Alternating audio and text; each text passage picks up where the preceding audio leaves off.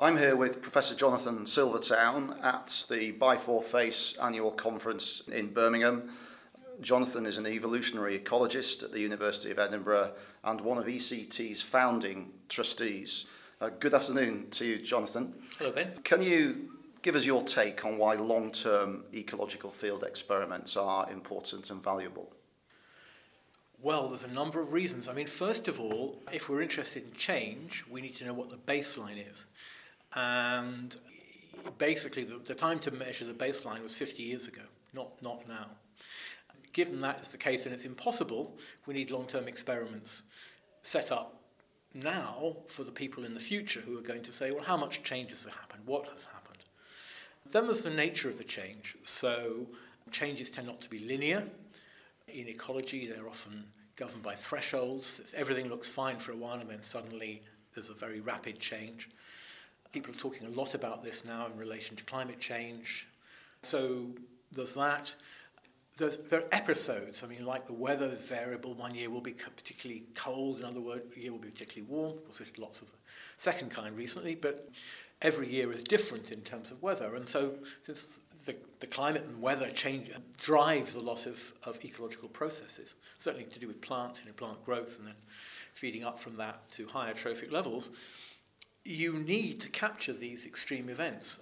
And since they're unpredictable by the very nature of things, you need to run your experiments a long time. And actually, I should say something more about why experiments, because you might say, well, we can do this by monitoring.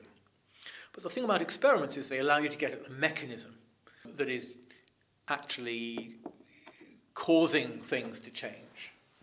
So from a scientific point of view, you can manipulate variables or weather variables. You can manipulate, as we do at raindrop, the amount of rainfall on plots. You can manipulate temperature. You can add nutrients, remove nutrients, do all the normal ecological tools.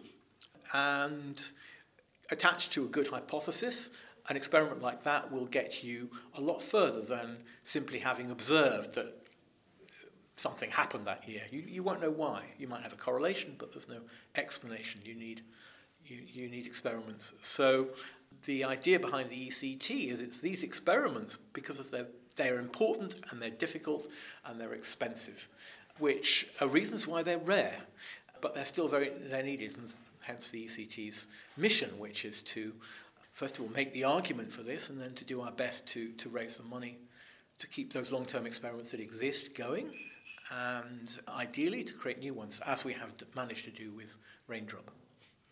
And can you put that, you've already mentioned climate change, can you put that value of long-term experiments into a context of current events? We've seen the bushfires in Australia, flooding seems to be on the increase. So in terms of land use policy decisions and the like, LTEs, long-term experiments, are immensely valuable.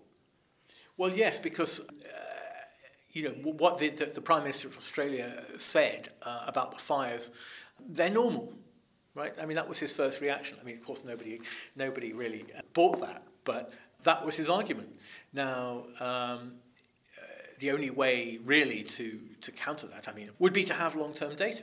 Now, in the case of fires, you would probably have to use paleoecological methods or something to do that. But the point being that you need a baseline, you need scientific records that somehow or other stretch back over time in order to be able to say whether some event is normal or not, and whether it's occurring with an abnormal frequency, because the event may be something that's been seen before, but maybe you expect these things every 100 years and they're occurring every 10 years.